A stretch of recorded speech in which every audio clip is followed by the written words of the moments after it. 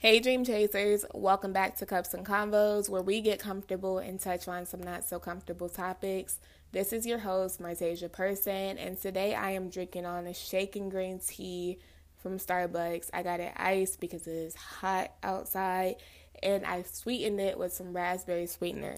So if you go to Starbucks and you look on their menu, they have these refreshers, and those refreshers are probably around like $5-6. But if you were to get this drink that I just got, a shaken green tea, ice it, and just add some sweeteners to it, you can achieve a very similar taste. And it's so much cheaper. It's like $3 cheaper. So what I would have paid $5 for, I just paid $2 for it. So I would say, you got to be smart. You got to play with some sweeteners or whatever if you want to achieve a similar taste for a cheaper price. So on today's episode, I want to talk about holistic living and what that means. And I really just want to give you a quick background story with how this even came about. So this week I was going through my nightly routine, which requires me to eat something, take my medicine, and whatever else I have to do before I close my eyes. And I had a moment of realization when I opened up my medicine cabinet and I was staring at a gang of prescriptions. Like a gang of pills. I am 24 years old. I don't want to be out here with a medicine cabinet that's more stacked than my great grandma's. And on top of that, there's all of these crazy side effects that my body is still adjusting to, which makes me feel a world of emotions daily. One day I'm sick, the next day I'm moody, the next day I'm stressed, the next day I have anxiety, the next day I lose my appetite. How am I curing one problem by creating others? And I keep telling myself that I just have to go through it in order to get healed. But when I opened up that medicine cabinet and seen all of those pills in there, I had a bit of an epiphany moment. I started researching holistic ways of living, which is practically how to live a healthier lifestyle without using medicine. You're using natural remedies and natural methods to heal those physical, emotional, or psychological parts that contribute to sickness. And it doesn't necessarily have to be sickness if you're experiencing stress, depression, anxiety, things that a lot of entrepreneurs go through but don't really talk about. Then trying some holistic solutions may be beneficial to you as well. And this week alone, I have ran across so many articles that have entrepreneurship and self-care in the same title. Just sporadically, not even looking for those specific articles. I just read up on a lot of business stuff, and those were the first ones that I've seen. Basically, it just confirms what I've been talking about these last couple of episodes. It also confirms that we're not alone. Entrepreneurship and self-care goes hand in hand. Every entrepreneur should practice self-care if they want to be successful in every area of their life. And your personal development goals are equally, if not more important than your everyday goals that you set within your business. I wanted to quickly share 5 holistic methods that I have learned and practiced this past week that have really helped me to stress and feel better about where I am in life. Number 1, healthy eating. I'm slowly but surely cutting out a lot of bad processed foods out of my daily diet. I haven't went to any fast food restaurants. I cut out red meat, pork, dairy a long time ago. I haven't bought any unhealthy snacks. I was actually out with my cousins, right?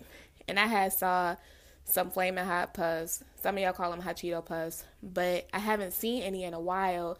So I grabbed 2 bags because, they're supposed to be 2 for $1. So I go to the register, the cashier rings me up, and come to find out, they're 2 for $150 plus tax. Like, what? I was like, you know what? This is a sign from God. On second thought, I don't need them. If it's expensive to eat unhealthy now, then I might as well just go grab some rice cakes. So I've replaced unhealthy snacks with some healthier options like fruit, veggie chips, which are really good, by the way, which has made me feel a lot healthier. Cut some things out of your diet that's going to give you the nutrients that you need. And cooking at home is also a cheaper way than just dining out. Number 2, meditation. I started meditating in the morning before I start my day just so I can learn how to be intentional and mindful throughout my day. I've been using this app called Headspace that I'll leave in the show notes where they guide your meditation. Taking a moment to understand what's really happening inside my body and also around me. The sounds, the smell, the taste. It has really just taught me how to be focused and aware as well as appreciative to the breath that's within my body. To wake up every day is a blessing. And because I take that time in the morning to just breathe and have a better focus, it shifts me to making sure I'm utilizing my day in the most proactive way possible. Take 5 to 10 minutes before you start your day just to meditate. Number 3, declutter. During my guided meditation, I was told to look around at my surroundings. And as I was looking, the only thing I was thinking was, wow, I need to clean my house. No wonder why I feel so unorganized or like I can't focus in my home office because it was just too much clutter. And I'm a very minimalistic person, which just makes it worse because the clutter stood out. So I took the whole day to go through my entire apartment. I went through my bookshelf, my refrigerator, my closets, my business supplies, and I just started organizing what I needed and tossing what I didn't need. I literally came across homework assignments from college, and I graduated in 2016. So it was just needed. It was a much needed assignment, and I felt so accomplished and peaceful afterwards. I have a place for everything now, which will make my life a whole lot easier when I'm looking for what I need. Take a day to start decluttering an area. You can just start with one area, but if you're ambitious, you can do your entire home, and trust me, you will feel 10 times better. Number 4, be active. Before I start my work day, I like to go on a 2-mile walk. I take that time to listen to a podcast, a motivational coach, some affirmations, or some gospel music, and really just take the time to be grateful about the new day.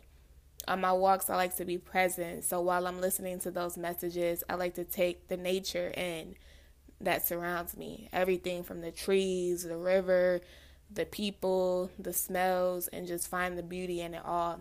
Not only that, but being active just builds my stamina for the day. It wakes your body up and gets you in a let's conquer the day type of mood. And it's obviously healthy for you, right? I love when Terry Saville Foy says, don't focus on the time you don't have, focus on the 20 minutes you do have. We all have 20 minutes we can spare. We use it scrolling on social media, we use it watching Netflix, whatever we use it for. Find 20 minutes out of your day to do something active, whether that's taking a walk, a skip, a jump, or just doing some wall planks on your bedroom wall. Lastly, surrender. I've decided to let myself grow. I find myself complaining sometimes because I'm tired and I'm uncomfortable, forgetting that being uncomfortable is a sign that I'm going to a new level and that there is something that is required of me. I'm uncomfortable because I'm changing, and change isn't easy. So I had to realize that and take all of that stress that I have given to not understanding God's plan and hold it captive.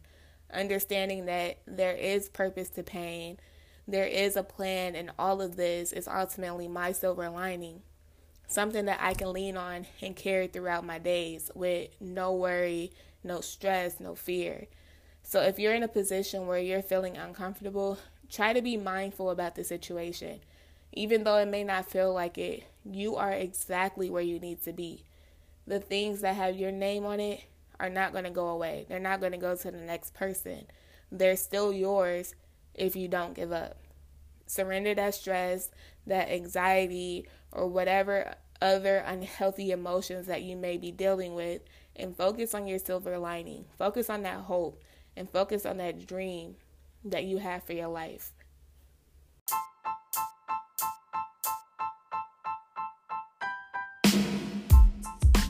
This has been another quick episode of Cups and Convos. Please share your reviews. Your reviews is going to help a lot of people find us when they're searching on the podcast app, and it's also going to help me understand whether or not I'm being effective in your life. I love you guys, and I will meet you here next week.